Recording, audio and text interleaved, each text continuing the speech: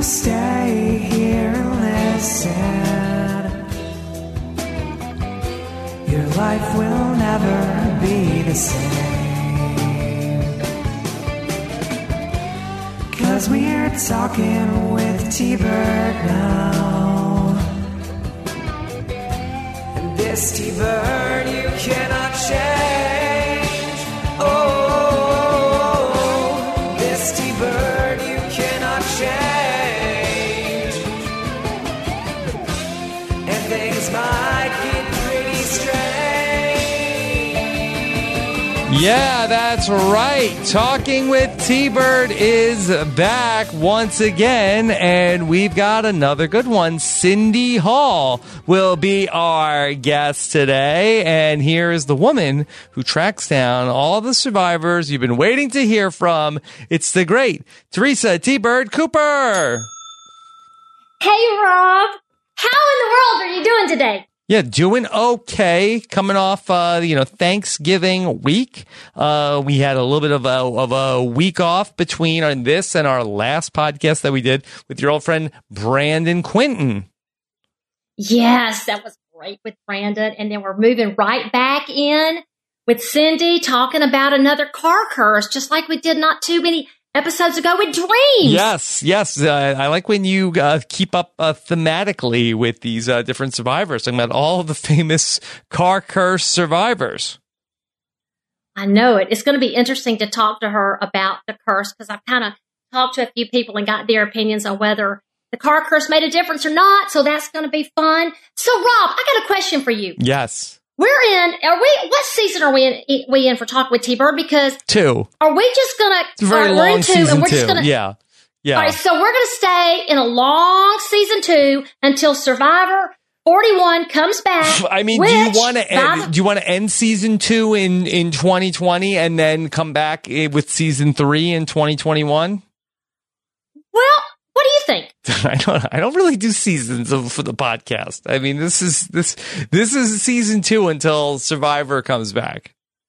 All right, then let's just do that, because I did read that there's a possibility that things are in the works for possibly 41 going, of course, back to Fiji, or maybe the Caribbean if things don't work out. I'll believe it when I see it. No, but trying to be optimistic about it. So I know we're all waiting for that. All right, season 2 it is. We stay. What, are you trying to wrap up with me?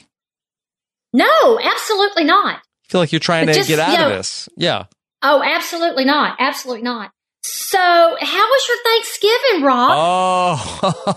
Oh, T-Bird, not great. It did not go great. We ordered in like Thanksgiving food because it was just going to be us. And really, I'm the only person who even really looks forward to the turkey and all the Thanksgiving foods. Nobody else in my house is really a fan. Nicole could take it or leave it. And my boys, they want like macaroni and cheese. That's it. So we ordered it in this year from a local place. And then right before I was going to go pick it up, the power went down at my house, and it would stay that way for the entire day. And that did not put my wonderful wife in a very thankful mood. Well, Rob, I actually saw an Instagram post, and I saw the candles, and I'm like, oh my gosh, Rob is so romantic. They're having a candlelight Thanksgiving meal. Yes. No, it was not a romantic dinner. It was, I had to scramble because we've had the power go out a couple times here because for whatever reason that this electrical grid that I'm on is very susceptible to the wind. The wind is blowing either tree branches down on wires or there's like a loose wire somewhere, and the power went out and it did not go great. Yeah, it seems like there's some kind of curse going over there if you keep losing your power. Yeah, I think we're in the house curse right now. Well, did Dominic and Anthony have fun with the lights out and the candles? Kids make everything fun. Did y'all kind of make it fun like that? They had fun because I had all the iPads charged. Okay, that's Your dad good. is ready for any emergency. Yeah. Well, I did notice that on one of the Instagram posts, I heard Nicole in the background saying something about calling you a Grinch. So I knew things were not going well. I knew things were going downhill quickly. Mm-hmm. Yeah. I don't know, T-Bird. I have to say, from a first person perspective, I think that she was the one that was not in a festive mood that day. Okay. How was your holiday? Oh gosh, so Rob, it was great. I actually ended up flying on Thanksgiving Day, which you were working, Rob. Well, actually, I got to. I was down in Fort Myers on Thanksgiving morning because I messed my Delta schedule up. And, I've been with the company. I've been a flight attendant for quite some time. Generally, if you've been flying as long as I have, you don't usually have to fly the holidays unless you make a mistake. So it all worked out for the best. I left out of Fort Myers Thanksgiving morning, got back to Atlanta before noon, so I was able to get back home and have Thanksgiving with the family. So, best made plans. Mm-hmm. Okay. Sometimes it happens like that. All right. So it kind of got me out. I didn't have to do a lot of cooking. Well, let's face it, I wasn't going to do a lot of cooking anyway. So it worked out. We had our lights on. We had the power on at least. Yeah. Well, you put your tree up, 3 weeks ago, right? Oh, I put my tree up. Yeah, my real tree, and Glenn put up his artificial tree. Fake tree. Yeah. Right before Thanksgiving. And I'm not even going to ask you. I cannot even believe you would bring this up because you don't like to talk about it, but you just brought it up. So when are you putting your tree up? That when they're done fixing the rest of my house, when I don't have my whole house in disarray. Okay, but enough about my problems, T-Bird. Hey, Rob, yes. I gotta say this. If you put up a big tree with a lot of lights with that little electric problem you're having at your house, you might have a dark holiday in December too, so you might want to think about that. Yeah, I'm not having an electrical problem at my house. Like there's something in the block is going. It's not like that somebody's using too much power when the wind blows. Yeah, but you don't care what's going around the block. You just know you don't have power at your house. Yeah. Oh, okay. All right. Yeah. All right, I'm just trying to look out for you. All right. Well, okay. T-Bird, we're going to talk to Cindy Hall in just a moment. But first, let me thank our sponsor for this episode of the podcast. And this is one of my favorites, Legacy Box. They are the authority to digitize your old home movies and turn them into something that you can watch now. T-Bird, that I know that you are probably like so many of us, probably got a bunch of like camcorder, VHS tapes, all sorts of different media of all these different life moments that have happened over the years, no? Rob, absolutely. Right beside the desk here is a huge box full of my DVDs from Survivor Africa that CBS was so kind to send me everything from the promos to all the shows to everything we did, and here they sit. So yes, I need to get these VCR Legacy doing? boxes perfect. Yeah. Well, I don't ever play this stuff, but I would like to save it in case my kids aren't interested, but in case my grandkids might be interested one day. Well, I don't have grandkids yet either, but you never know. Well, T-Bird, you better move on that stuff because those tapes don't last forever. That's where Legacy Box comes in. We did this for my mom a couple of years ago for Christmas, that you send in your tapes on Legacy Box.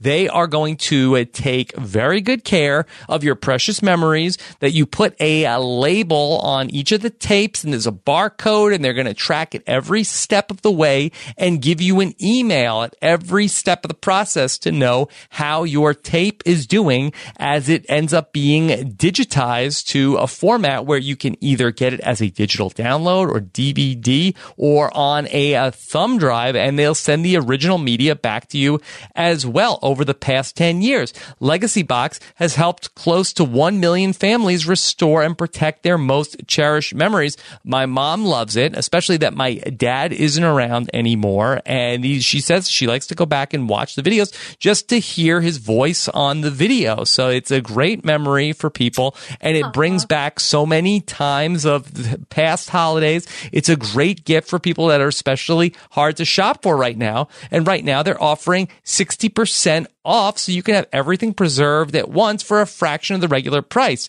And then once you have the digital versions, you can relax knowing that they'll be secure for generations, T-Bird. You don't have to worry that you're going to spill a cup of water on those tapes.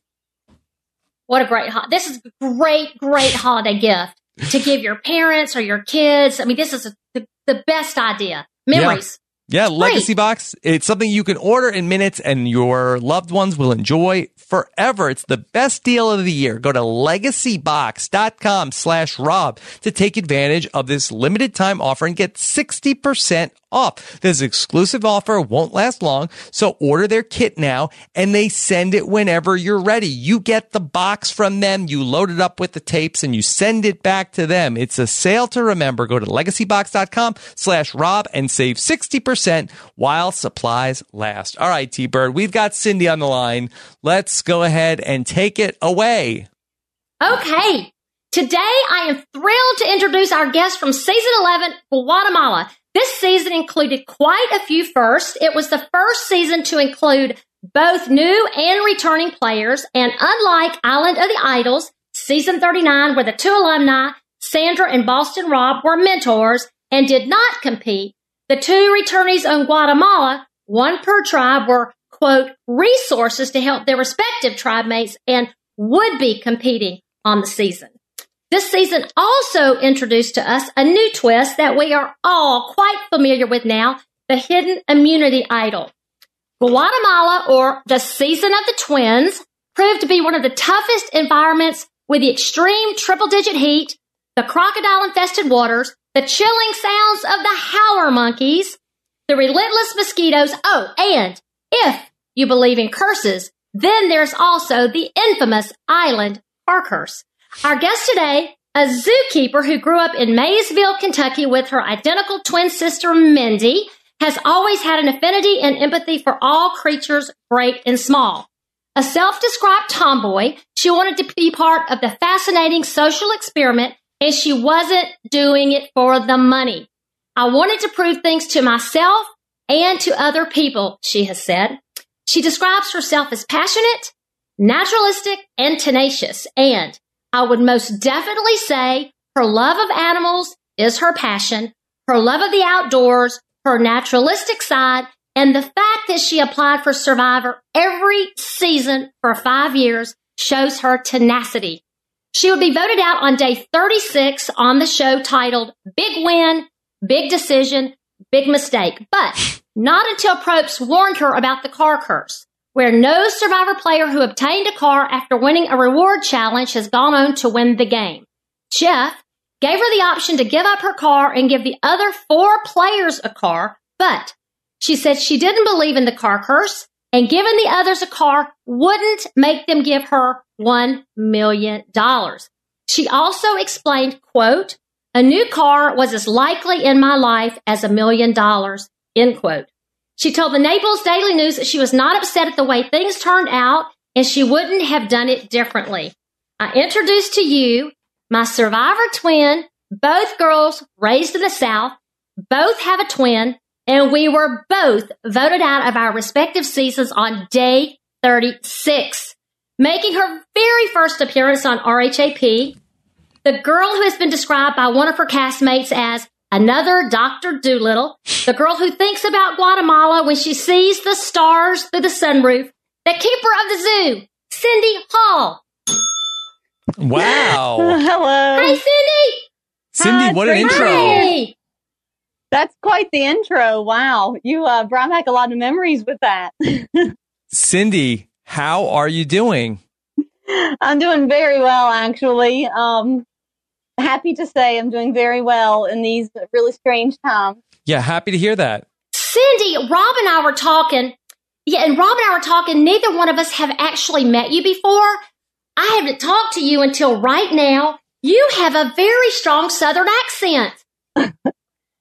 Well, I think it's a little stronger because I just listened to you talk and it just automatically brings it out in me when I'm around somebody like that. Because there's times when it's not as strong and then other times where it's very, very obvious. And this would be one of those times. So, good. I love to hear it.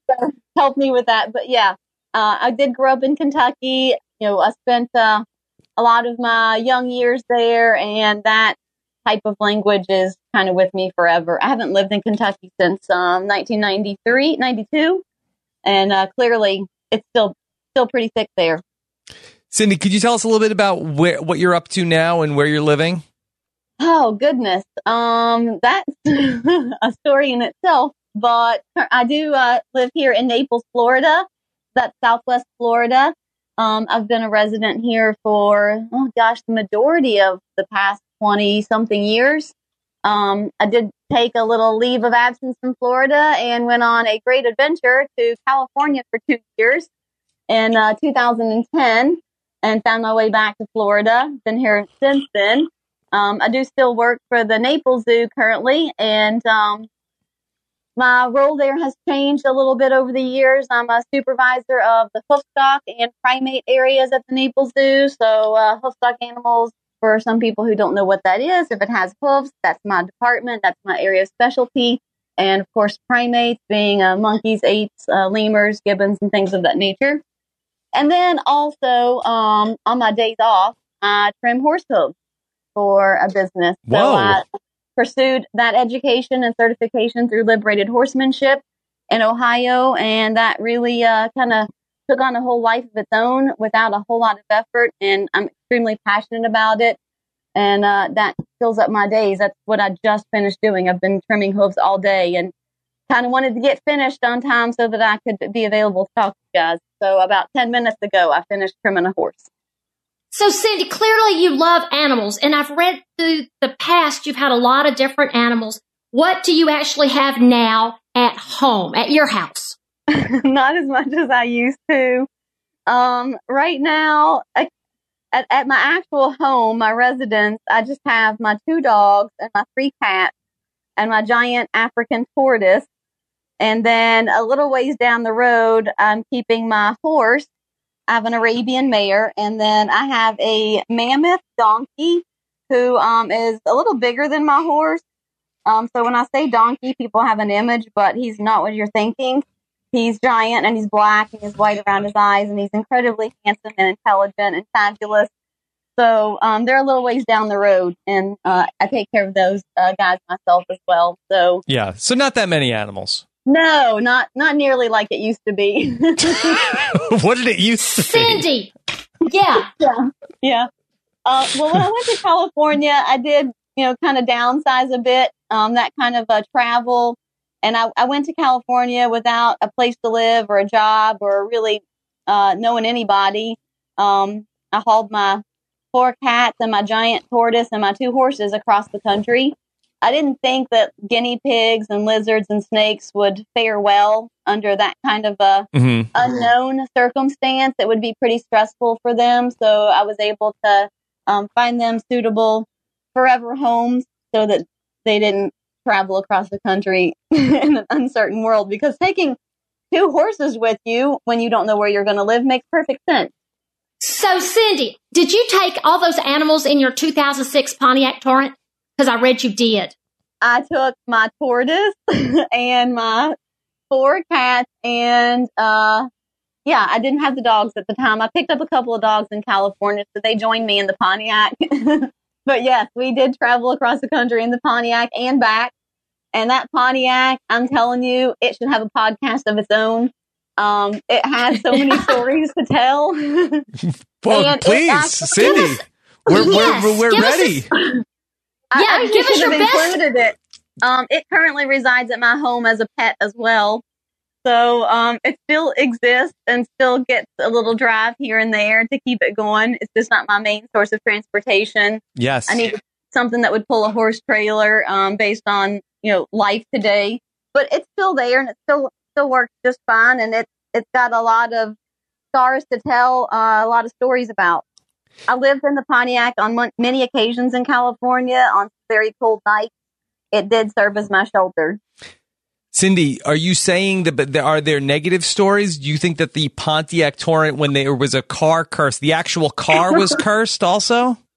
Absolutely not. My goodness, that car has been my savior on so many occasions. I'm very happy to have that in my life. I really don't think the car was cursed at all. So the good stories from the car. Oh yeah. Good stories. Just extreme amounts of adventure that car has been exposed to.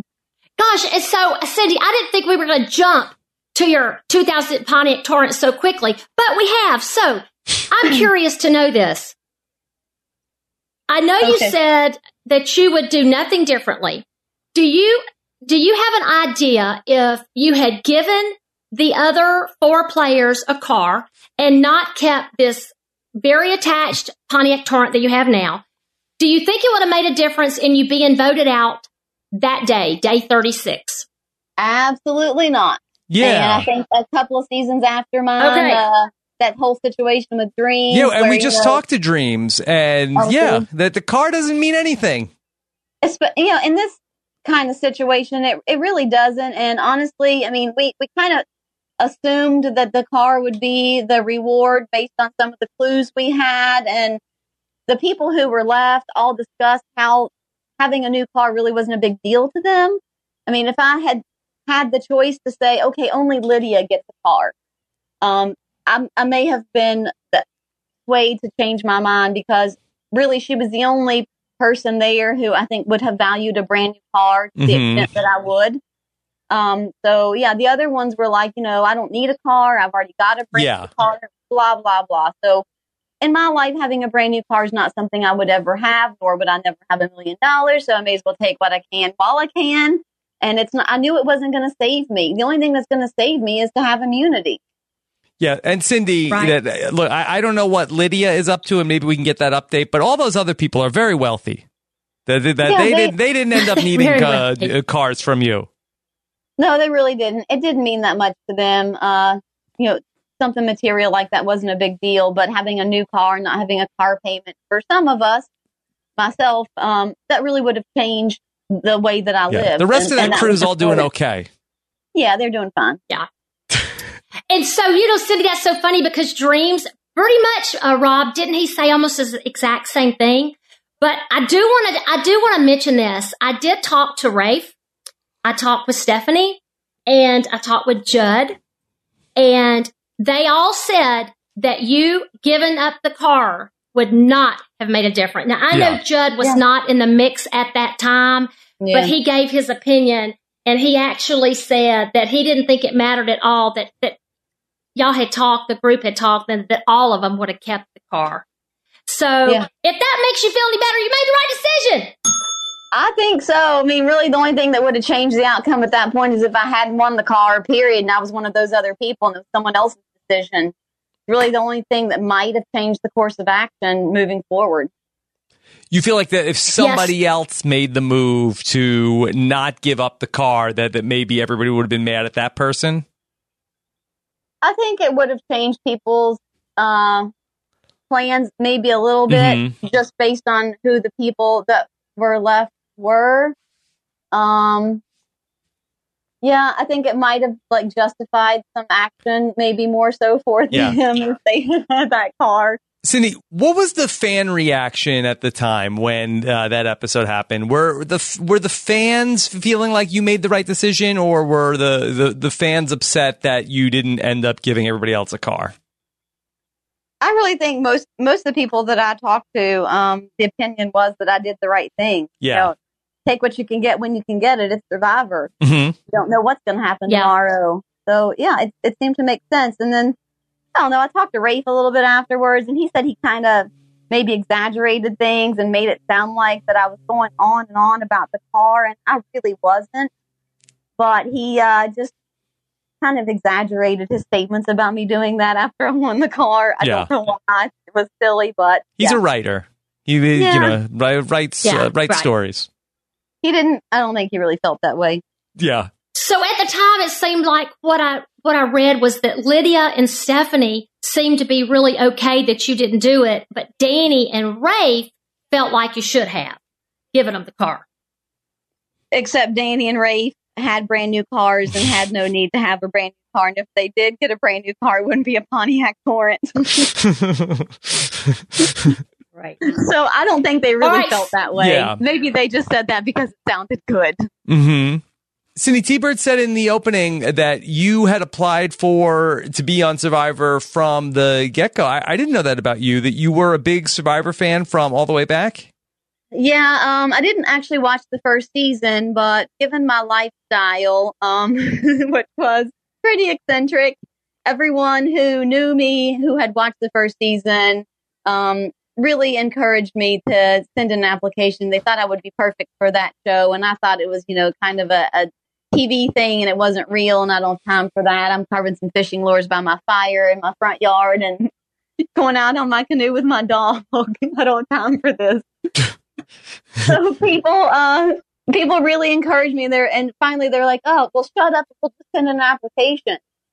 Mm-hmm. So I did, and that was the second season. And then when I saw the people that were picked and it wasn't me, that kind of lit a fuse in me, a little fire, like, why would they pick this person? I can totally do what they do and better. So I have a competitive edge that kind of drove me to continue to apply. And I sent in 9 applications. So over 5 years, almost every season for 5 years, I finally got my chance. So yeah, 9 times I did all of that. So, Cindy, do you think it was timing or did you step up your video each time? How did you change your video since you were trying to figure out each time, how can I get them to notice me? What did you do from the start? How did it evolve? I think maybe, I don't know. I'm not a producer. It may have had something to do with timing, but I think it had a lot to do with the fact that I had applied multiple times. And initially you want to be like the perfect Survivor contestant for them to pick. And that's not really who they want. I mean, Survivor is interesting because it is a mix of people of all different walks of life, and pretending to be someone you're not they know that, and that's not who they want. They want the real deal. So I think over time, I just started to become more Cindy and stopped editing out all of the misspoken words and the slip ups and the giggles and, those things that make you who you are. So I think keeping the outtakes in probably would have worked to my advantage. And then I got just a little bit more outlandish as time went on. I think my final one, and I don't know if this is what got their attention, but I hung from an overpass that had a lot of bats that would fly out at sunset, a bridge over water. And I put on a bat costume that I made out of black sheets, and I spread my wings and was hanging from rappelling gear upside down. And it was when Catwoman came out, the movie, so I kind of drew a connection to Catwoman and Batwoman being better than Catwoman. So it was kind of ridiculous. Mm-hmm. So I don't know if that finally grabbed them, but I just got a little bit more outlandish and became more myself and giggled more and laughed at myself, which, that's an important part of someone's personality. So maybe that helped. I don't know. That's great advice for people to apply that want to apply. Just like you said. Yes. And you were Catwoman? I was Batwoman when Catwoman was out. Batwoman. Okay. Batwoman. Okay. I thought that was more of a new thing, Batwoman. It was really fun to do that. I'll always remember that part of my video. Mm-hmm. Did you get a sense of what they were looking for you to be on the show when you went through casting? I don't know. I mean, I think really they just want you to be yourself. And I think every season we always have somebody who's kind of like the nature person who it's totally okay living out in the, woods and stuff, kind of a woodsy natural person compared to somebody who lives in a city who's never been camping in their lives. I mean, you want that contrast. So maybe that's the niche that I filled in my particular season. Did anything happen when you were in casting, when you went through the process that stands out in your mind? Everything, the entire process, every single time I went through another phase of it, I just was like, you know what? If it all ends here, this was fabulous. I sucked in every moment that was presented to me. I mean, when we had the kind of final interviews in LA, I mean, that was I had the time of my life. And I don't know if that's the case with everybody, but I really enjoyed it. And I can remember going in and speaking with the people who were interviewing me in the process, and they kind of seemed shocked that I was having such a good time locked in a room by myself. What were you doing by yourself? I did a painting. First of all, I wanted to have a memory of this experience. I seriously wanted to like remember every moment of this entire process. This was such a big deal. And so I brought my paints with me and a couple of little canvases and I wanted to have memories. So there was a painting on the wall in my room. And so I replicated that painting myself with my own paints and canvas for one. And then I also had brought some porcupine quills with me from an African crested porcupine at the zoo. They shed their quills because they're basically compacted hairs. So I had some quills and I was cutting them into little pieces and hollowing them out and threading them onto necklaces. So I had made some porcupine quill necklaces and I had done a painting. And then when you go and they ask you how it's going and, you know, how's this isolation thing? I'm like, oh, yeah. Let me tell you what I did today. So, wow. So Rob, I had read that Cindy, of course, Cindy was what, around 30, 31, that you had never stayed in a hotel before by yourself, right? No, I'd never stayed in a hotel by myself. I'd never. Well, that's why you had so much fun then. Oh, yeah. Yeah. I mean, it was a little bit scary in the beginning, but I don't know. Once I got there, it wasn't scary at all. Like the plane trip out there. And then I can remember calling my sister and saying, you know, the instruction says to hail a cab from the airport. I've never hailed a cab. How do I do that? I was so sheltered. Oh, well, that's so cute. so Cindy, when you were out there, did you recognize any of the other players on your season out there at the time? Did you see them during finals week? Did you size them up? There was a few that I had noticed during the finals week. It wasn't really no big shock there on personality and behavior, honestly. Yeah, I think I kind of had them sized up correctly. And then, I don't know, Bobby John and Stephanie showing up kind of threw a wrench in everybody's plan, I think. Yeah, could you talk a little bit about that, where you had played in the season that was after Stephanie and Bobby John ended up playing, and then you guys were out there. Did you have any inkling that there were going to be two Survivor alumni joining your season? I really didn't, and maybe I just live in the dark and don't investigate these things. Maybe some people knew, but social media just wasn't what it was back then, so it was really, really harder to get that kind of inside information. So I really had no idea that was going to be the situation we were walking into. Mm-hmm. And did everybody recognize Stephanie and Bobby John instantly? Or was it okay, here's Stephanie and who's this other guy? I feel like the majority of the cast members did recognize them right away.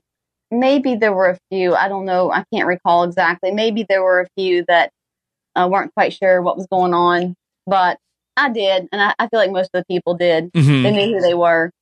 Now, whether or not they were happy about their inclusion in our season, I don't know how everyone else felt about it. I wasn't thrilled. I didn't think that there was novelty in this. I thought this was big trouble. So I had read that you were excited about seeing Bobby John. But then I did see that you weren't happy at all about the Palau cast, the two Palau coming back, that it wasn't memorable at all. That it took away from the game. It took away from y'all, the game. It did. I really think if you did a redo of Survivor Guatemala and took those two out of the picture, whole different season. Who would win? Is it you, Cindy? Possibly, because, the whole reason I didn't win immunity had to do with Stephanie. But also, I had told them multiple times, you guys need to get rid of her. The minute she joined my tribe at Nakum, when we had that switch, we got off the boat, we were walking back to camp, and I told them, look, the first chance we have to get rid of her, we need to get rid of her. She will beat everyone. She has done this before. Mm-hmm.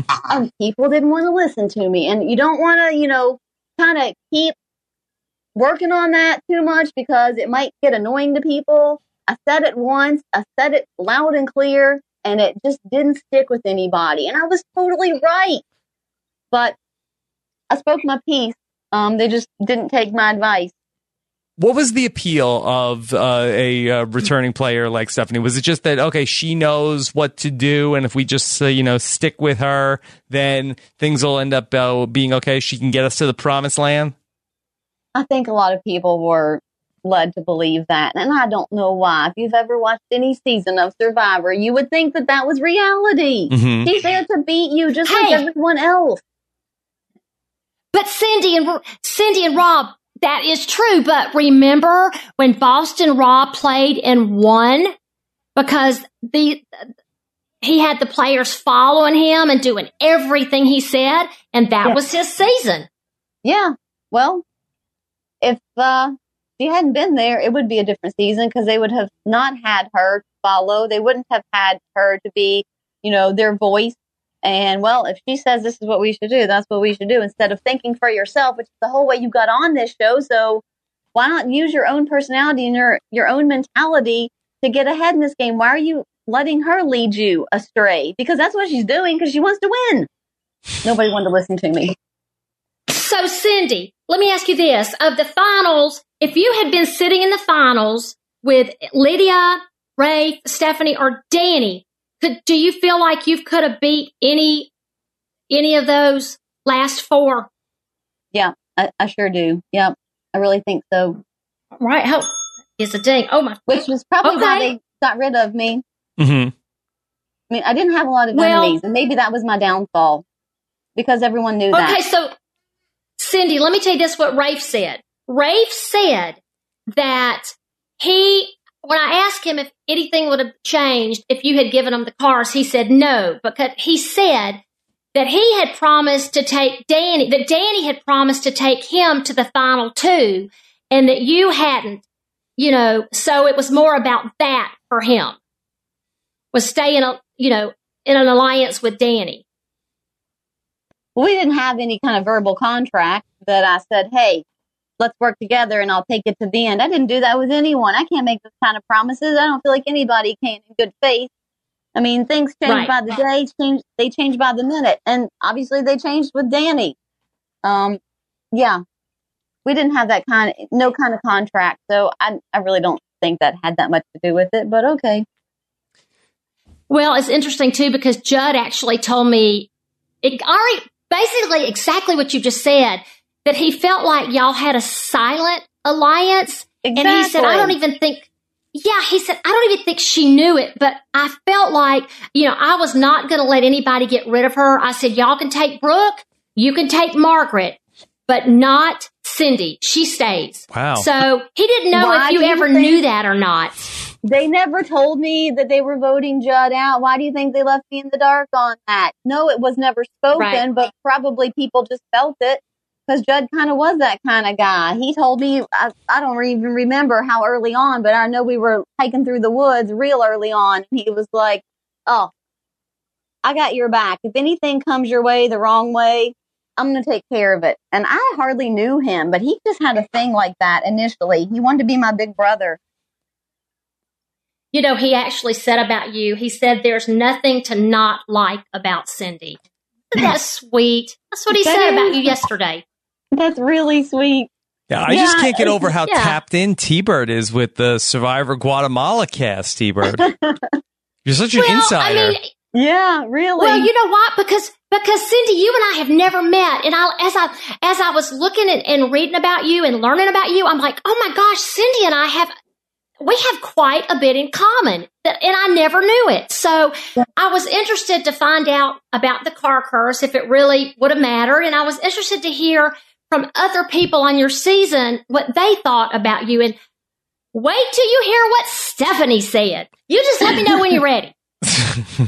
Tell us now. Don't tease us. Yeah, I know. I loaded up some conversations about Stephanie that were unfavorable, and maybe I was portrayed differently on TV, and it may have been a shock to people, but whatever. What, Cindy? Okay. What, you think she said something negative about you? I think she probably has some things to say about me that aren't great. No, nobody says negative things to T-Bird. Slow it down. No. Okay, here we go. This is what Stephanie said about you to me yesterday. She said, I owe her big because she took me on that amazing reward, and she is an incredible, beautiful, kind, interesting soul with a gorgeous identical twin. I loved hearing her life stories, especially about her time at the zoo. That's what Stephanie said about you. Isn't that awesome? Yeah. That's really fantastic. That makes me feel really good. That's a big surprise to me, actually.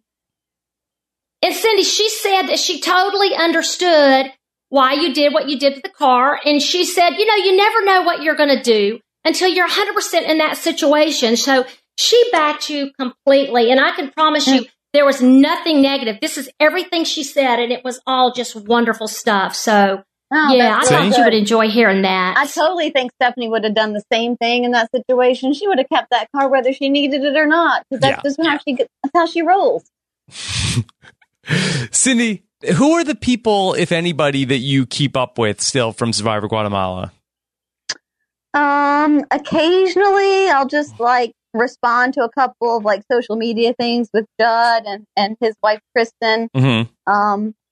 When I've run into them at some of the fundraiser events, which has been a really long time, I always spend a lot of time talking to them. We're always so happy to see each other. It's like, seeing a family member. I don't know why, just from day one, and even meeting his wife Kristen and my twin sister Mindy, they hit it off. It's like they're, somehow some distant relative that finally found each other. It's really cool how close we all just kind of instinctively feel.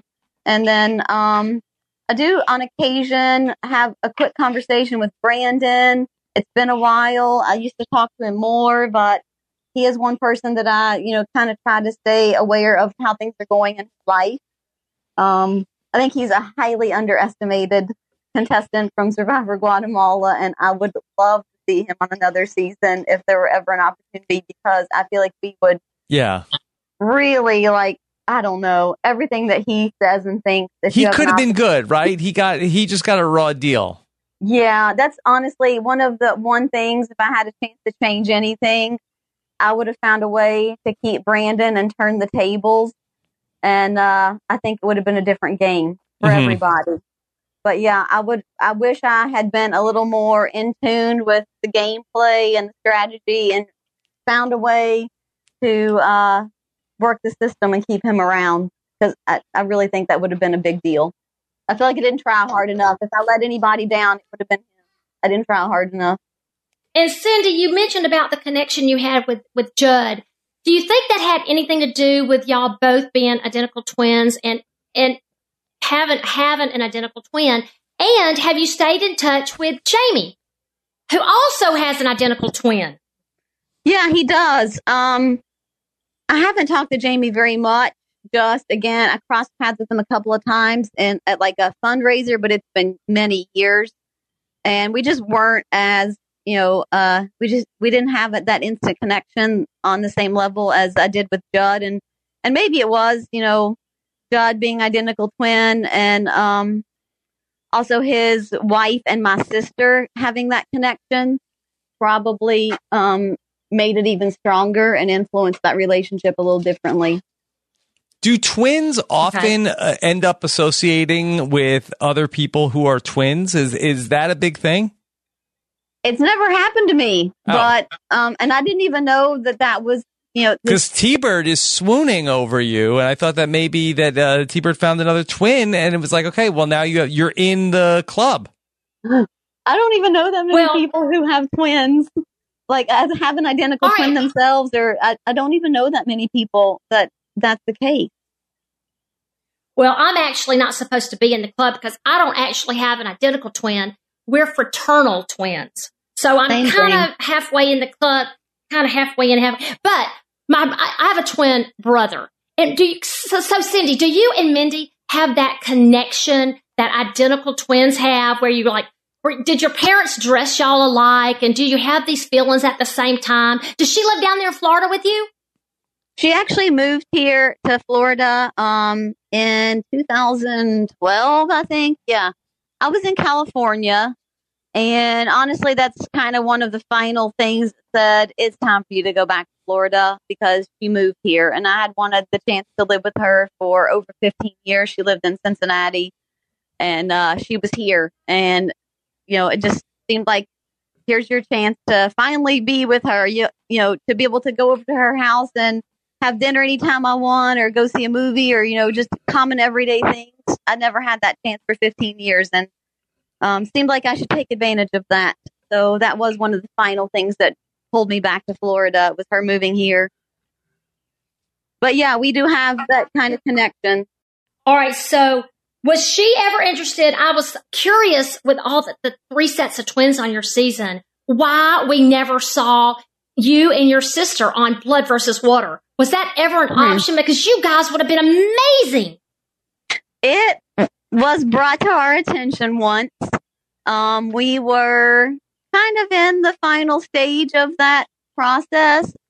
I mean, I think so. I don't know. I'm not one of those CBS producers, but we had been a part of the process for a bit.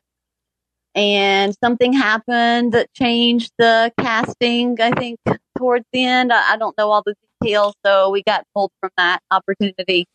But that would have been amazing. But honestly, there were a lot of major things happening in my life at the time that maybe that probably wasn't the most favorable thing for me to have been doing. It would have, I feel like, caused a lot of turmoil. So maybe that just was not my time to go because I had some important things I needed to take care of in my life. I had an aged horse who was in her last years of life who needed round the clock care. And had I gone to partake in that, I feel like I may have come back and she wouldn't have been with us. So maybe that's the reason it didn't work out if you want to look for some reason. But yeah, I would have loved that opportunity. That would have been absolutely fantastic. But honestly, I would not want to have to play the season of Survivor against my sister because I don't know a single person who has the strategic mind that she has on that level. She'd be a big threat. Huge. If she played Survivor, there's no doubt in my mind she would win. I don't care who's on her season. It's kind of crazy. Would she vote you out? Heck yeah, she would. Wow. Would she have given up the car? Would she have given up the 2006 Pontiac Torrent? I don't think so because she's got his twin sister back at home that needs a car. She would have got the car just to give to me, and I'm not kidding. Yeah. We'll be right back with T-Bird and Cindy Hall. But first, thank our sponsor for this episode of the podcast, our friends over at Echelon Fit. And the First Lady of Podcasting is here to help us talk about Echelon. Nicole, how are you? I'm good. Just got done with my workout. Yes. Okay. Nicole, what's going on? Oh, well, I want to talk to you guys about how you can stay in shape. Yes. Me personally? I might be looking at listeners. You. Yes. Well, you're looking at me, making me self-conscious. Well, when it comes to getting in shape or staying in shape, nothing feels as good as that feeling of accomplishment, of hitting your fitness goals and feeling great about yourself. So let me introduce to you Echelon Fit, the evolution of fitness. Yes, go on. Let me break this down for you. Echelon offers the next generation of connected fitness bikes, fitness mirrors, rowing machines, and the all-new Echelon Stride Smart Treadmill. So no matter what your favorite fitness activity is, Echelon gives you a fun and challenging workout from the comfort of your home. That sounds good. And where are you going? You gotta burn off that quarantine 15. Why do you keep talking about that with me? I'm feeling like I'm taking this very personally. Wink, wink. Yes. Santa's got to earn those cookies, baby. Well, with Echelon, they offer world-class instructors that will motivate you with thousands of daily, live, and on-demand studio-level classes that are always available when you need them. And bonus, unlike their competitors, Echelon is affordable for everyone, and one membership lets up to 5 family members all work out at the same time. Yeah, if Cindy Hall would have had that with her car, she could have let the whole tribe have access to it. It would have solved all her problems. That's exactly what I was thinking. Right now, you can try the Echelon fitness equipment at home for 30 days. 30 days. 30 days is a long time. It's a long time. It's enough to burn that quarantine 15. Yes. Nicole, what's that website one more time? Go to, right now, right this very second, go to echelonfit.com/RHAP. That's ECHELON fit.com/RHAP. All right, Nicole, thank you so much. I will try to pick up my self-esteem and continue on with the rest of this podcast. Or you can get on the treadmill. Cindy, can I ask you about the opening to Survivor Guatemala, where you guys went on? That it really looked like it was a torturous day that you spent to get to those camps, and I think Survivor Guatemala is actually very underrated in terms of being one of the hardest Survivor seasons they've ever done. Was that as bad as they made it look on television? Oh yeah, it was probably worse. I think there's a lot of stuff they just can't put in because they can't make you really feel the way people are feeling. I mean, I know me personally, I live in South Florida and I'm outside rain or shine doing a lot of physical work. So that's not new to me, but not having resources and having to traverse the jungle on the hills and it being flat here and then it was raining and the dirt, the mud would stick to your feet and make your legs feel like they weighed 100 pounds each. That was pretty strenuous. So I think that would have been a strain on anyone physically, no matter what walk of life you're from. And they just can't put that into, the short amount of time that they have to edit it into. They put a lot of focus on how that was influencing Bobby John because he's a guy and he's, big and strong and has this persona about his previous season. And he was crashing. So maybe that's how they chose to show how harsh it is. Because if this guy's breaking down, then it must be really hard. But I feel like there were some details that were significant that it's hard to convey in that sort of amount of time. It's not surprising, Cindy, that you did as well as you did. I mean, with your love of the outdoors and just being able to adapt. But I read that you actually canoed to work. Canoe to work. I did at the time. I did. Yeah, it was just, my life, honestly, wasn't that different than Survivor. Actually, I had someone come visit me a little while after my season of Survivor. And at the time, I lived on a horse ranch just at the edge of the Picayune State Forest, which is near the Everglades. And she came to visit. And she took one look around and she says, when you were in Guatemala on Survivor, wasn't a big stretch for you, was it? No, not at all. This is kind of my normal life. Yeah. So, Cindy, was the social game harder for you than the physical game? Because for me, it absolutely was. The social game, the psychological part. The social game for me, for sure, because I think maybe I'm just a little too genuine and honest and a bit naive. Even today, I mean, years later, I'm still naive as to, what people are up to sometimes. I kind of just give everyone the benefit of the doubt until they give me a reason not to. So, yeah, I guess maybe the social game, because you kind of always assume that people are as genuine as you are and they're not. And then when you find out they're not, it kind of hurts you bad. And then you got to figure out what to do with that and move forward. And you got to do it quick because it's a game, and keeping that into perspective that, it's not personal. It's a game. That all is definitely a lot to deal with all at once. Yeah, it moves fast. Now, did you have, I read that you had a lot of various conflicts and shouting matches that were never shown. Oh, yeah. Is that true? Tell us. This is true? Yes, tell us. I snapped a few times. Yeah. And honestly, today, I think I have a different level of emotional intelligence than I did then. So that probably wouldn't happen. Who did you fight with, Cindy? Was it Lydia? No, of course not. How do you have an argument with Lydia? If you can't do the pancake, yeah. Well, I can't do the pancake, but she wouldn't be mean about it. Neither would I. Who was it? Gary and I didn't. Gary Hawkins. Yeah, right. Gary. AKA Gary Hogaboom.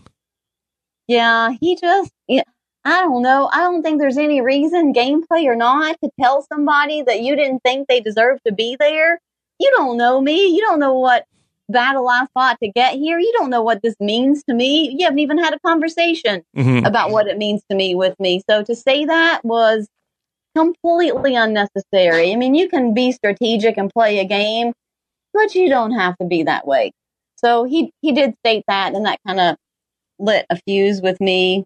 And then, I don't know, things just kind of... Why did he say that? Why did he say that to you? Was he just pushing your buttons? Maybe he wanted me to look like a loose cannon and give people a reason to not like me. I don't know.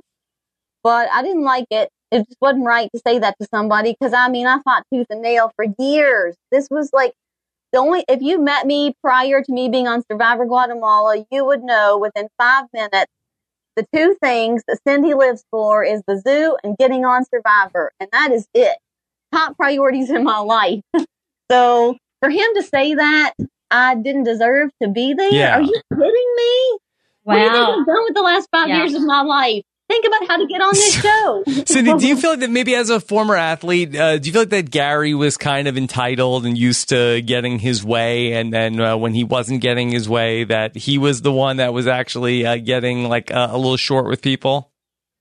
I think maybe so. I mean, again, I don't know him on that level.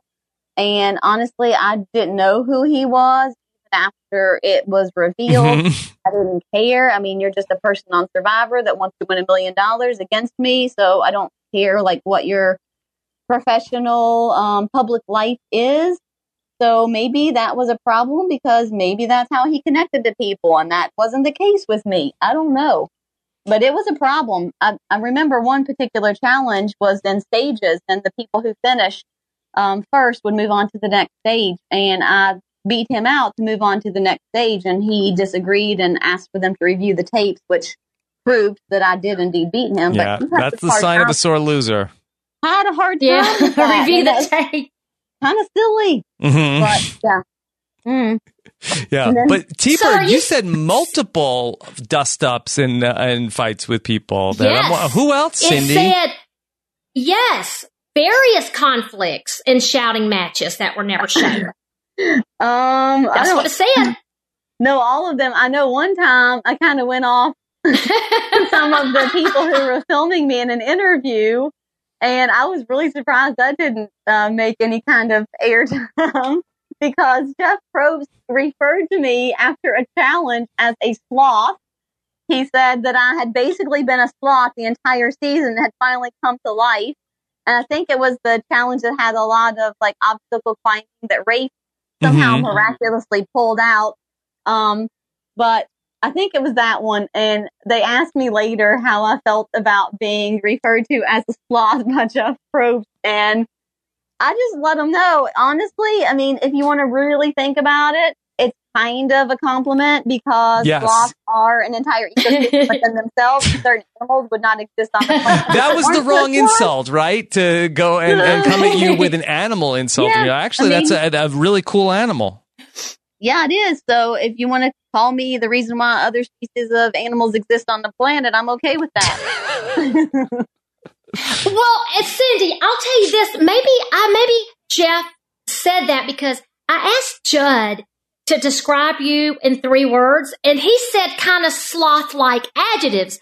I think he said quiet, calm, and unique.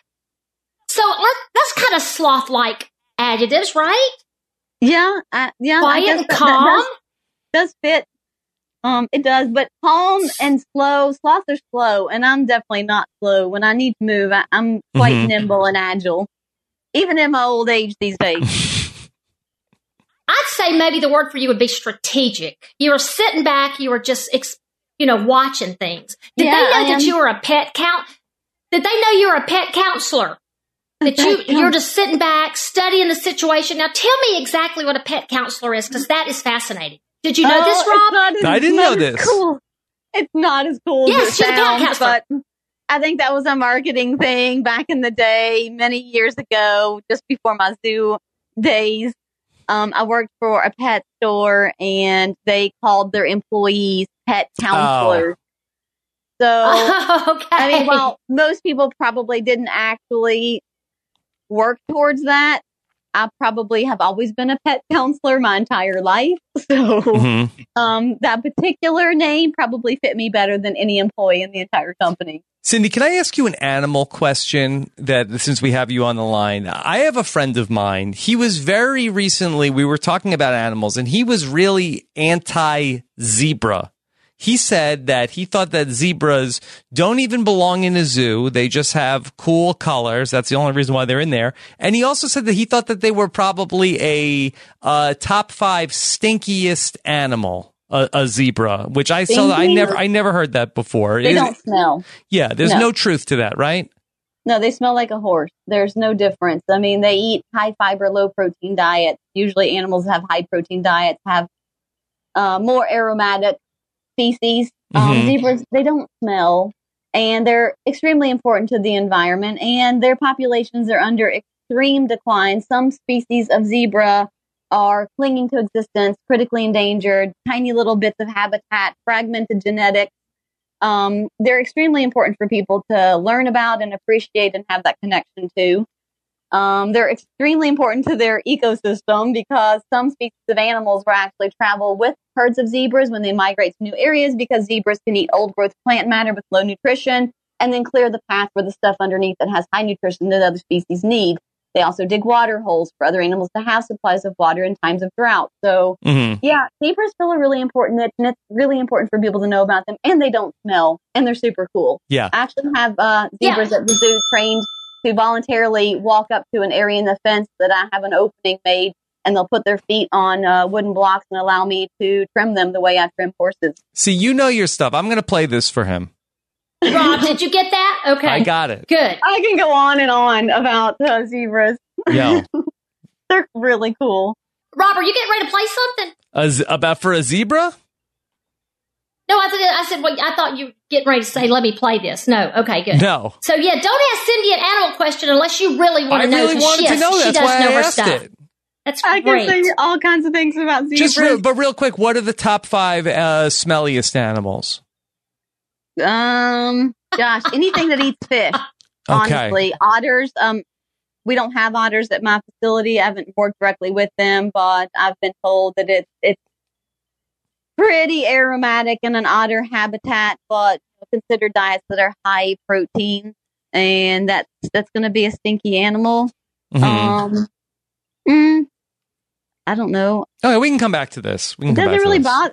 I'm a bad person to ask because I'm around it all the time. It doesn't bother me. Yeah. All right, so Cindy, you were a huge fan before. You're still a big fan of the show now, right? Yeah, absolutely. When I have time to watch, I do. What has been I want to ask you what your favorite season is of all the seasons. For whatever reason, what's your favorite one? Old school or new school?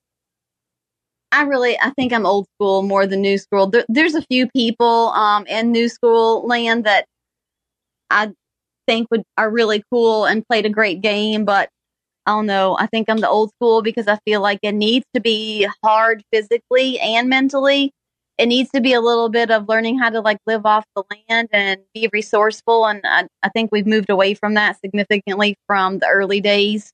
Really, Survivor Guatemala is kind of the last time we saw a real struggle with existing in the environment as well as the social game. So yeah, I would go towards that. But favorite season, that's really hard because some seasons start off, I feel like really lame. And then I'm like, oh, dang, this is getting good. Mm-hmm. So I can't say for sure one particular season.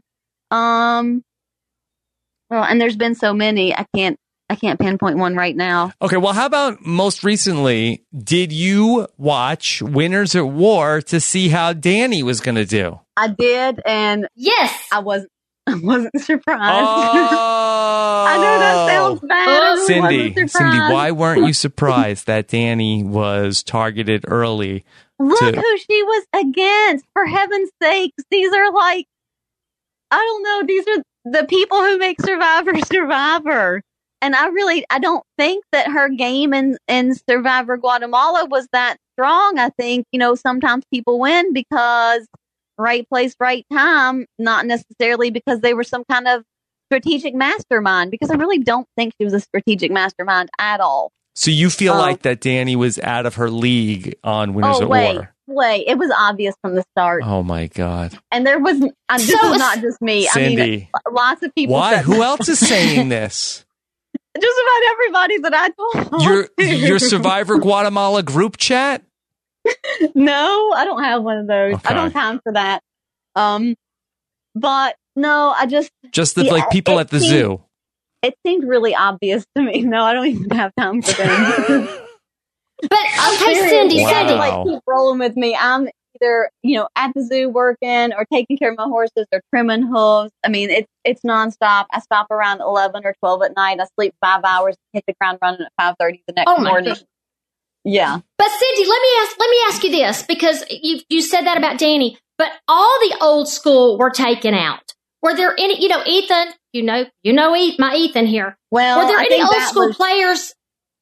Were there any old school players that you thought could have advanced into the new school with the new school players?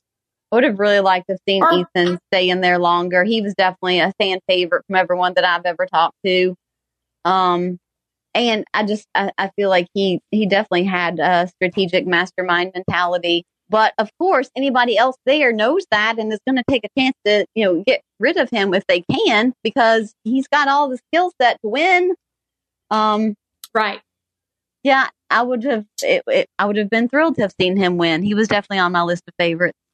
Cindy, do you have any other favorite players from Survivor history? Well, there's a lot of them. I just was thinking about that on my way here this afternoon to do this. I know one that kind of surprised me was Natalie. Natalie Anderson. I came into it thinking one thing about her, and she just seemed to, really come to life. And now she's another twin. Yeah, she is, and that's weird. Strong strategy, and kind of I feel like was underestimated in the beginning, and even physically, just really came to life. And I liked her take on things, and she seemed very intelligent, and I don't know. I liked a lot of things about her.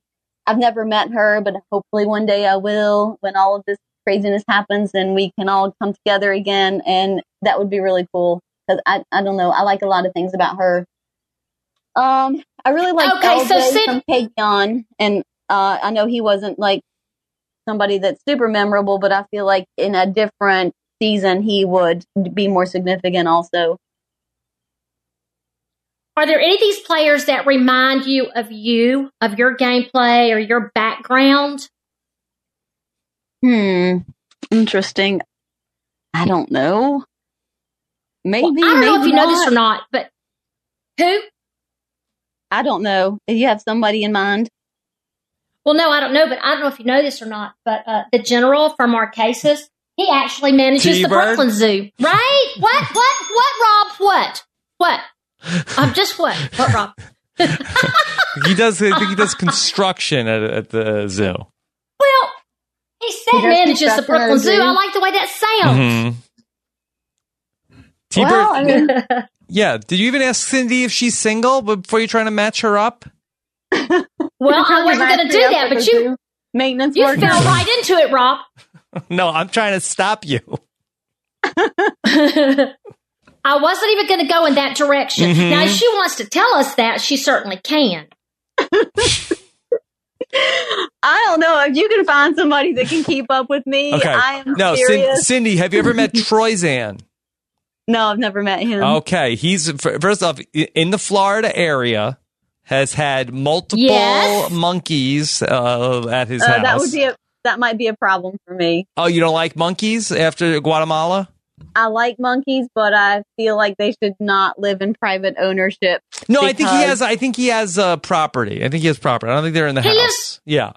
Yeah. And are they rescues? Does he breed them? I don't know the particulars. I mean, I don't know. I'm all about the genetic diversity and species survival plans. I don't know. I can't answer all that. I'm out over my skis here. Yeah.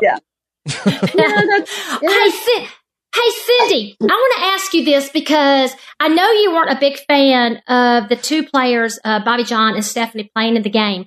But did you read or see after the fact a couple of the other players that they were looking at to fill those positions? Do you know who they are? Because I want to get your opinion on them. If it hadn't been Stephanie or Bobby John, they were looking at Jonathan Libby and Wanda Shirk, who were eliminated in Day 2 Survivor Palau.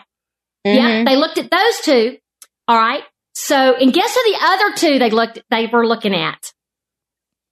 They were looking at Michael Scoopin and Roger Bingham. You dodged a bullet there. But I think some of that people just say these things and then they put them on websites. No way. Get out of here. They said, I don't know, Rob, because I looked at a lot of this stuff. This was back earlier when I was talking to Roger.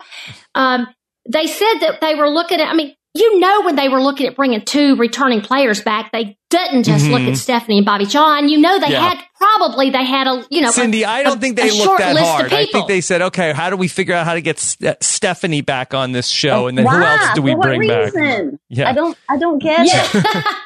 That's right. Cindy, people that watched her on television liked her. I liked her, but not to that extent. Come on, it's a new season, a new life. There's 5 million different personalities out there that would be well suited for this. Cindy's such a straight shooter. I love this. She is a straight shooter. Yeah. Who else can we ask about? Cindy, who else could you tell us about from Survivor Guatemala? Let's see. Who are some people that you wouldn't want to go back out there with again? Well, we kind of covered them. Gary, Stephanie, Bobby John, maybe not Jamie, because man, there were days where you just could see that. Sure who you were going to get and what you was going to do with that. Cindy, let me ask you about Margaret, because she was somebody who was on the show and she had a lot of friction with Judd. But you got along okay with Judd. So what was she like? She was very pleasant in my connections with her. I didn't have, anything negative to report. Maybe she kind of was taking things a little bit out of context with the Judd situation. It is Survivor, and maybe you should take a step back and evaluate the situation. I don't know. That's just me. I can't expect everyone to be like me, but acting out like that really just sealed her fate. Because, Cindy, you were there for what I have called, what I think is maybe one of the craziest tribal councils of all time, if not the craziest tribal council of all time, when Margaret accused Judd of having ADD. Oh, my gosh. That was terrible. And he did not like that. Not at all. And then anybody there would have known that was just going to send fireworks out of him. Yes. What was that like to be at such a crazy tribal council? I think it was even more crazy than what people saw on TV, honestly. That'll wake you up a little bit. If you're thinking, how this is going to go, it got a little crazy. Yeah. Judd needed to simmer down a little bit. He was getting out of control there for a while. Mm-hmm. Do you have any good stories about Jim Lynch? Oh, he was such a nice guy. I'd have nothing but nice things to say about him. Again, who knows what would have happened if he hadn't injured himself from the get-go. I think he would have certainly been there much longer and been someone to consider, how are we going to beat this guy? Mm-hmm.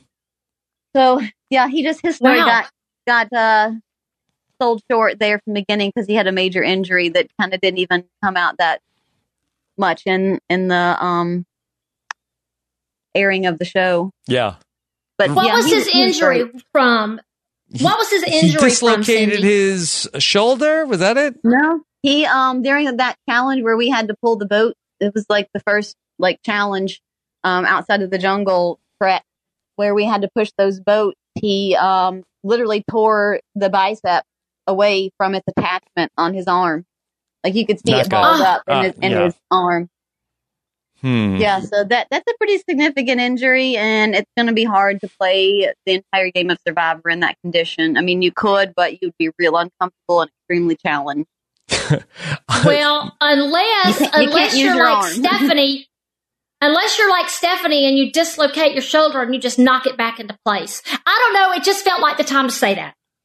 Yes. Yeah. I guess so. Remember? Stephanie wasn't as old as Jim either. That's a good point. Yeah. That's a good point. Yeah, Jim was 63. Wow. Yeah. So, yeah. So, Cindy, you had a pretty interesting jury question. What your question, whose vote do you think you're not going to get? If you could remove one member of the jury, who would it be and why? Yeah. And okay, that was geared really towards Stephanie more so because I felt like she didn't really earn that. I know this sounds bad. I felt like she didn't earn that place strategically. She didn't think for herself. I shouldn't say strategically. She didn't have enough independent thought getting to that point as I felt she should have. I think a lot of the major moves came from Rafe, and she did wisely use him as kind of her messenger, a little puppet master thing going on there. So he delivered things and it made it look like it was him when really she was behind it. But I don't know. I felt like she used a lot of ideas from Rafe and vice versa. And I wanted her to prove to me that she had that independent thought and that independent strategic side, because this is $1 million, people. So I asked a question that required her to utilize some independent thought and strategy. If you could remove one member of the jury, who would it be and why? So you can make something up or you can be honest, but either way, give me an answer. She had no response. Yep. No response. Yep. And that is the worst thing you can do if you want me to give you $1 million. Didn't even try. Had no answer. How do you give someone $1 million who gives you that kind of response to that question? Did I want Danny to win? Heck no, because I don't feel like Danny did what she should have done to get $1 million and win Survivor either. But you didn't even try to answer my question. Okay, we're starting to see that little. All right, so Cindy and Rafe actually said about you. I thought this was pretty interesting that you were the one on his season that was most like him. That y'all really bonded, that he absolutely loved playing the game with you and hanging out with you outside of the game. But he thought y'all had the most in common. So I thought that was a really fun and interesting comment. That was really sweet. Because we had some connections. I think some connections through like where my sister lived and some people that we knew oddly in common. And I did choose him to go on one of my rewards, which involved going into the water, and it was over my head, and he was really sweet. I felt safe with him. I don't know why. I felt safe with him. And he I'm not very touchy-feely, he said. I'm not the person that sees like somebody I haven't seen in a while and like runs up and hugs and screams out loud and that kind of thing. So, I trusted him to help me through some of the water that was over my head, and he recognized that was a big deal for me. So, we kind of had a little bit more of a connection on that level than just gameplay. Cindy, in the finale of Survivor Guatemala, that when Jeff talks to you at the reunion special, that you had said that you lost your job at the zoo, was that just because of that they filled your position while you were away? And how long did it take you to get a job back working at the zoo? Absolutely not. It had nothing to do with them filling my position or for me to have left an intentional void at the Naples Zoo. I was actually fired by the person who operated the zoo and was one of the owners of the zoo. At the time, we were privately owned. Why? We're now a nonprofit. Things are not that way. We're a legit accredited AZA institution. But at the time, things were different. This is many years ago. And I was the employee who had not had a vacation in 10 years. I did not ever take time off for anything that, like I said, the zoo and Survivor were the two most important things in my entire life at the time. And I had an opportunity to have an interview to be on Survivor. And it was one out of I don't even know how many thousands of people they interview initially. So I just had an interview. And the minute I got the call for the interview, I called the zoo and I requested the day off. And anybody who knows me knows if Cindy asks for a day off, it's because of something Survivor. So the day was rolling around for me to have my interview, and somebody wasn't going to be there. And they always knew they could rely on Cindy because if they told me I was needed, well, I was going to be there for the zoo. And I said, I can't be there. I've got an appointment that I have to keep. It can't be rescheduled. And I had to drive all the way over to Miami for my interview. Mm-hmm. And I think he tried to bully me into surrendering my opportunity to be on Survivor. Big mistake. For my interview. Whoa. And, yeah, he tried to tell me that I was on probation. And then he had, days later someone call and tell me that I was going to be suspended. And then a couple days later, somebody called and said that they were accepting my resignation. I mean, this was just all nonsense. So long story short, ended up not being employed by the Naples Zoo. And I did end up coming back. I think it was a year and a half later. I got a call from the very same person apologizing for his unprofessional behavior. And that was a mistake. And would I consider coming back? And so after some negotiations, I did. And they were very good to me at the time. And then I wanted to know what it was like to work at another zoo, and not just any zoo. If I was going to know what that was like and learn something, I was going to the zoo, San Diego. So that's where my California adventure started, which people have told me I should write a book about because the events of those 2 years are unbelievable. Cindy, you're teasing us with the car should have a podcast and you should write a book about... No, this is legit. I'm not kidding. Every single person who has heard the story is like, when's the movie coming out? This is completely insane. Cindy, you know we have no Survivor right now. This is all we need. Good stories. Yeah. Cindy, I know who I'm going to hook you up with. Jervis. Jervis is making movies now. And don't you think he's the one? Yes. We got to hook you up with Jervis. He just came out with a movie. Have you heard it? It's called Stealing a Survivor. Yeah, maybe it's a podcast series or more than a movie. Stealing a Survivor? Yeah. No, I haven't heard of it. Yeah. Yes. So he needs to do a spinoff, and that's where we bring you in. Mm-hmm. It's going to be great. Yeah. It's going to be great. Well, you know that show? What show? That show that used to have, I don't know if it's still on, like Discovery or something, that is like I Shouldn't Be Alive. And they tell the story of some event that happened in someone's life that they shouldn't have survived, but they did. Mm-hmm. That's me in California. Okay. All right. So Cindy, the guy at the Naples Zoo that called you back, that actually let you go years back, but called you back, is he aware that you absolutely have said back in 2015 that you want to play again, that you would play for double the time and no monetary gain? Is he going to let you go back for your second chance? He's not involved in the zoo anymore. Some of his there other we go. All right, there we go. Yeah, it's a whole different world, and I feel like if I had the desire to participate in Survivor at this day and age, I probably would have a lot more support than I did at the time. So we function differently these days. Do you have the desire to go back? Oh, 100%. I've been back to Guatemala twice already on my own and paid to sleep in the dirt. Whereas before, I fought tooth and nail to sleep in the dirt. No, I've been back there twice. I love it. I will always feel like there is a part of me that was meant to be there. There's something about it that feels like home. It always has. It always will. And I really needed in my mind to solidify that this was a real, tangible place and that I actually could come back. So I had to go there. No, 100%. Anytime. And it doesn't have to be Guatemala. Anywhere, anytime. Yeah. I'm down for it. I don't care if there's any monetary gain whatsoever. How do you feel about Fiji? Fiji? Fiji's a walk in the park. Yeah. Are you kidding me? That's where it's been. Compared to Guatemala? Well, Cindy. It's a vacation. But Cindy, I read you wanted to go back to the jungle, just not back to Guatemala. And you've been back twice? Yeah. Yeah, I've been back there twice. There is something about this Mayan ruins in Guatemala and the Howling Monkey that just feels like home to me. It's really weird. Yeah, I've been back there.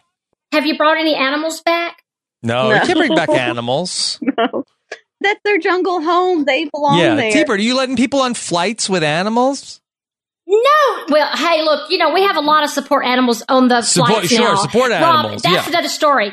All kind.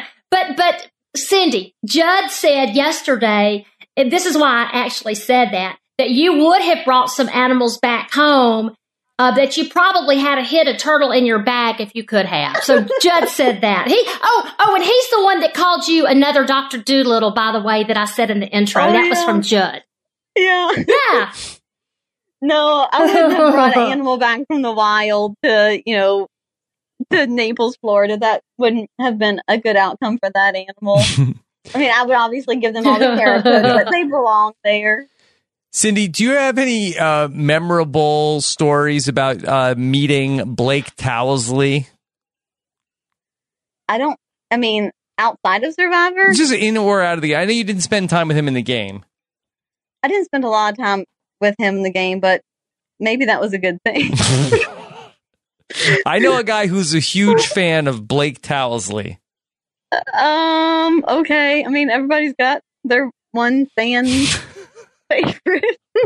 I don't know, maybe because I didn't know him that well, but the story that I got, it was hard for me to buy into the I'm dying, but now I'm going to be the hero of this challenge, but now I'm dying again. Mm-hmm. Oh, no, I'm fine. That was hard for me. And then his stories, they were uncomfortable for me to listen to. Some of the personal details about things, whether they were true or not, I found unnecessary and maybe a seed of truth. Yeah. And if I were the person he was talking about, I certainly would not be thrilled that kind of information divulged to other people. Mm-hmm. Yeah, so that kind of bothered me about him. Cindy, after your gameplay on Guatemala, could you give your sister Mindy, any advice at all when she went on Rock of Love, the Rock of Love bus, or I Love Money? Is there anything you could give her from what you had experienced on your reality back up show? for a second, because I think that some of the listeners may not know that your twin sister that we've talked about, that she was also on a reality show as well. Okay, so I'm going to have to probably preface this whole story a little bit. I talked her into that. You talked her into going on Rock of Love. She did not seek this out. It was so far from the realm of possibility in her life.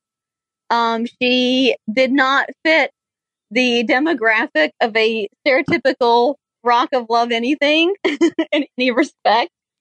And she was out one night in Cincinnati at, one of the martini bar places, and someone approached her, and they were a representative, and asked if she had watched the show and would she ever go on it. And she said, absolutely not.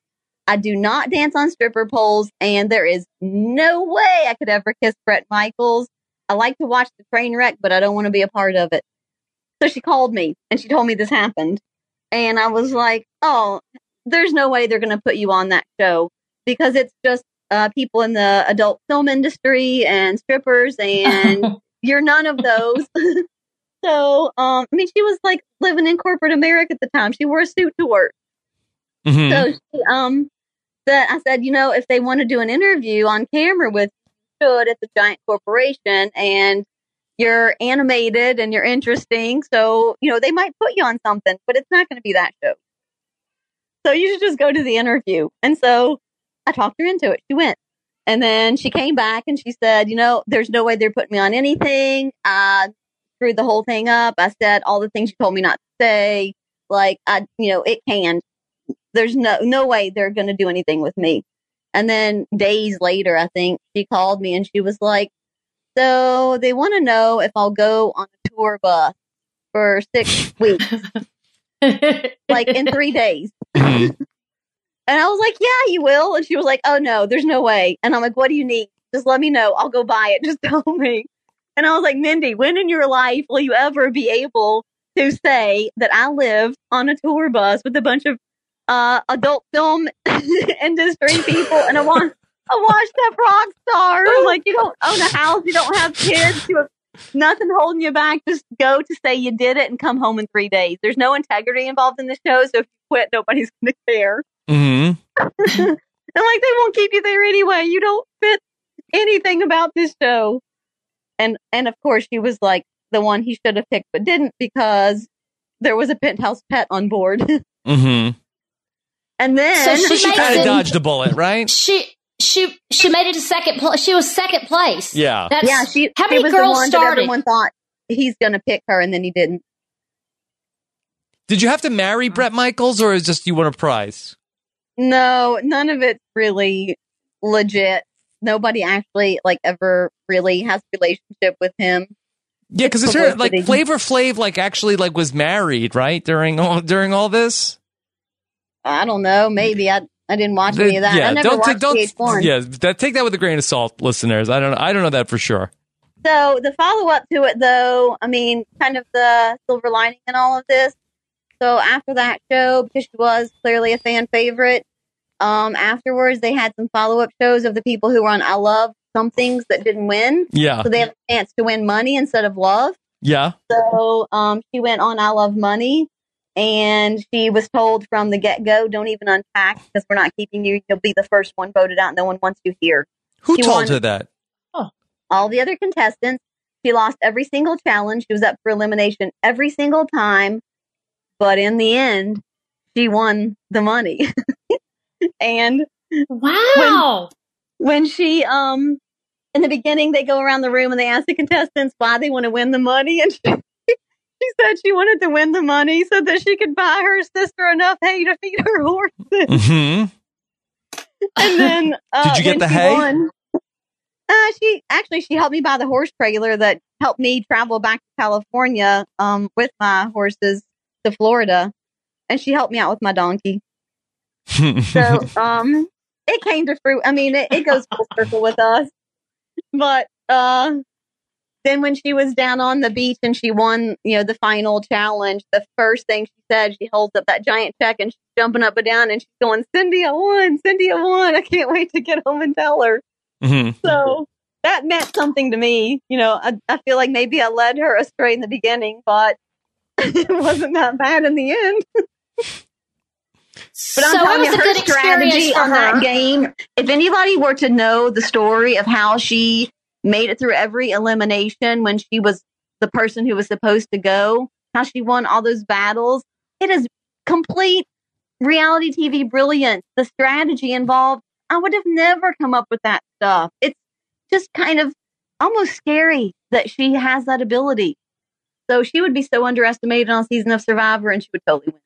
Wow. Well, I'm telling you right now, Rob, this is what I'm saying. We have got to campaign to get Cindy and Mindy on Blood versus Water for Survivor because not only are they beautiful, outdoorsy, strategic, determined, strong, sassy, with attitude, I think they would be fantastic. Hey, yeah. I bet.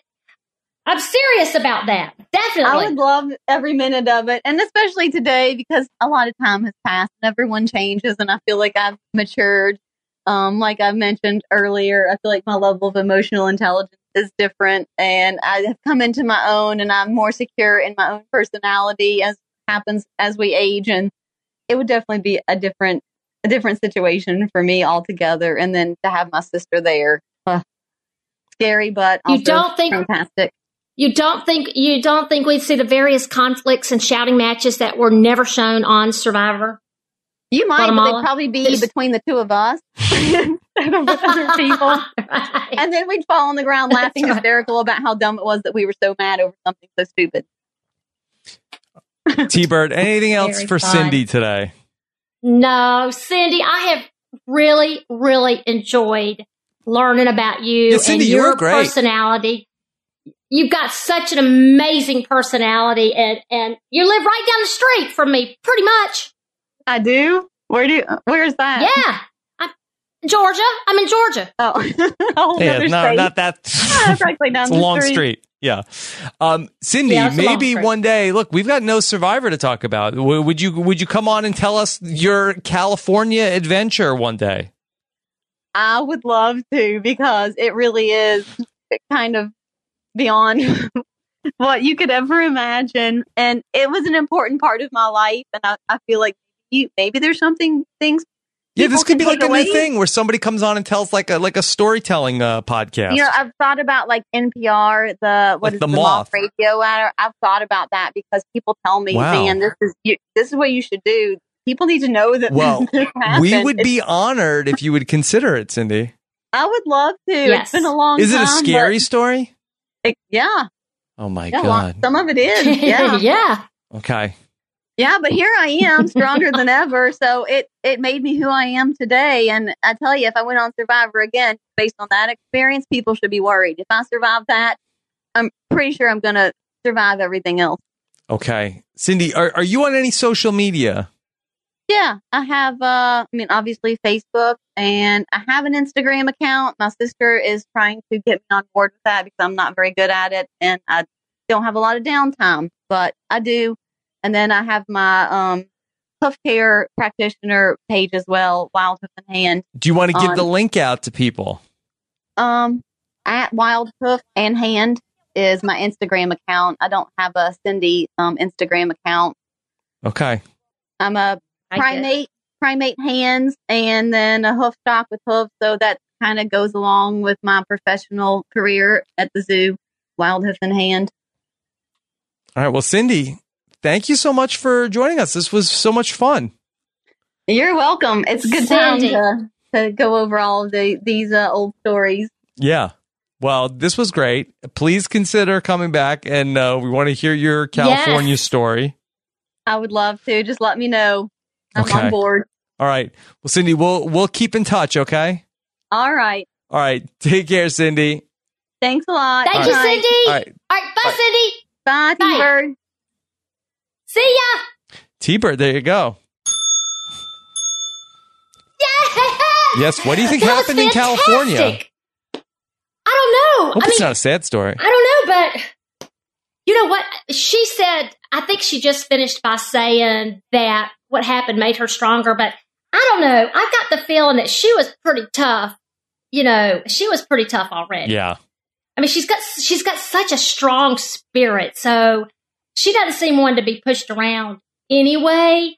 Because, you know, when she played, well, she was 31. I mean, that's certainly not a kid, but it's still, 31. So, yeah, I think she's always been probably, pretty strong-willed. So, yes, wasn't it interesting? Yeah. I learned so much about her. I want to go back to something you said. You said that, and tell me if I heard this wrong, but you said to Cindy that you struggled more with the social game than the physical game in Survivor Africa. Oh, absolutely. The psychological part. Absolutely. The physical part was not difficult. Because you played on like the hardest season, T-Bird. No, it was the psychological for you, part. Africa? No. That was a walk in the park? No, but yeah, only because remember we just had Brandon on. From the second the game started, it was terrible. We were split. And I kind of think that I can get along with people pretty easily. I mean, I thought, I can kind of navigate through the personalities, but I wasn't able to really do that because our tribe was split from the beginning. So I kept thinking, how can I get past this? So the water situation was really bad and having to walk to get it. But no, the psychological part was terrible. Okay. It was terrible. Yeah. All right. What about for you? What about for you on Amazon? What about Amazon for you first? You asked me what was harder, the social or the physical, or like what was harder? Psychological. Yeah, I say the psychological part because, well, what was the hardest for you? It was all very easy for me, honestly, T-Bird. Well, of course it was. Yes, it was. Yeah. Well, let me go to this. So what was the hardest part of the next season you played? Oh, no, everything. That was everything.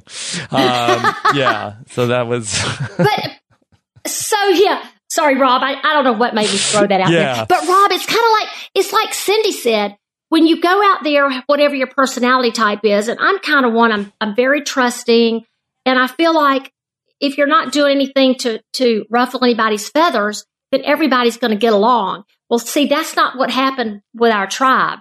So I didn't think I was ruffling any feathers, yet I still didn't get a friendship bracelet. We had to bring that up, the friendship bracelet. So yeah, it was challenging. It was challenging. Okay. All right. Well, T-Bird, this was not a challenge. This was so much fun with Cindy. Great job tracking her down, because that was not an easy one to come by, right? Well, I knew she has been kind of quiet about Survivor. Yes. So I figure when people are really quiet, there's a reason. That means they really not, interested in talking too much about it. But I have aggravated her the last week or two, and she has been so gracious and so wonderful. Mm-hmm. And I'll tell you what, this is going to be fun too.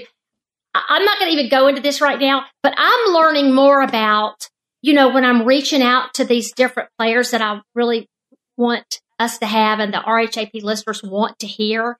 And I've actually got stories from different ones. Don't ask me. I'll tell you, we'll talk about it another time. But I'm learning things about people's personality, how they either won't even answer me back, mm-hmm. or if I reach out, or even if I reach out to people to say, hey, we're going to have this person from your season on. Can you give me a quick little fun story? Or it's interesting how you learn about people just from the way they react to you or don't react to you, just for asking simple questions. So that's a whole nother story. Okay.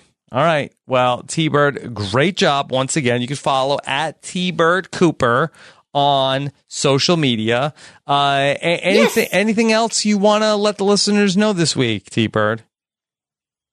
No. I'm excited that we got Cindy from Guatemala. I'm working on a few others that I think the listeners are going to be happy to hear from. However, keep your recommendations coming because I've got a list and I'm working on all of them that you're sending me. Okay. All right. Well, T-Bird, great job once again. We'll be back next time with more Talking with T-Bird. Of course, you can support everything we have going on here at Rob Has a Podcast. Head on over to robhasawebsite.com/patron. We're going to be talking more Survivor this week with Mike Bloom. We'll be ranking the all-time greatest Survivor hats. Will T-Bird's Atlanta Braves hat make the list? Yes! Yeah, well. Yes. So. Yes. I don't like your chances, T-Bird. I'm not a fan of the Atlanta Braves. Too much pain. Time or two. Yeah. Hey, listen, that was a big deal. And Rob, that you mentioned that, it was a big deal that they even let me wear that hat. So thank goodness the baseball commission, they had to approve it. Mm-hmm. So anyway, yes, I was fortunate to get to keep the hat on during the season. All right. Well, T-Bird, great job once again. We will be back with much more Talking with T-Bird next time. Take care, everybody. Have a good one. Bye. Bye. If you stay here and listen, your life won't ever be the same. 'Cause we're talking with T-Bird now. This T-Bird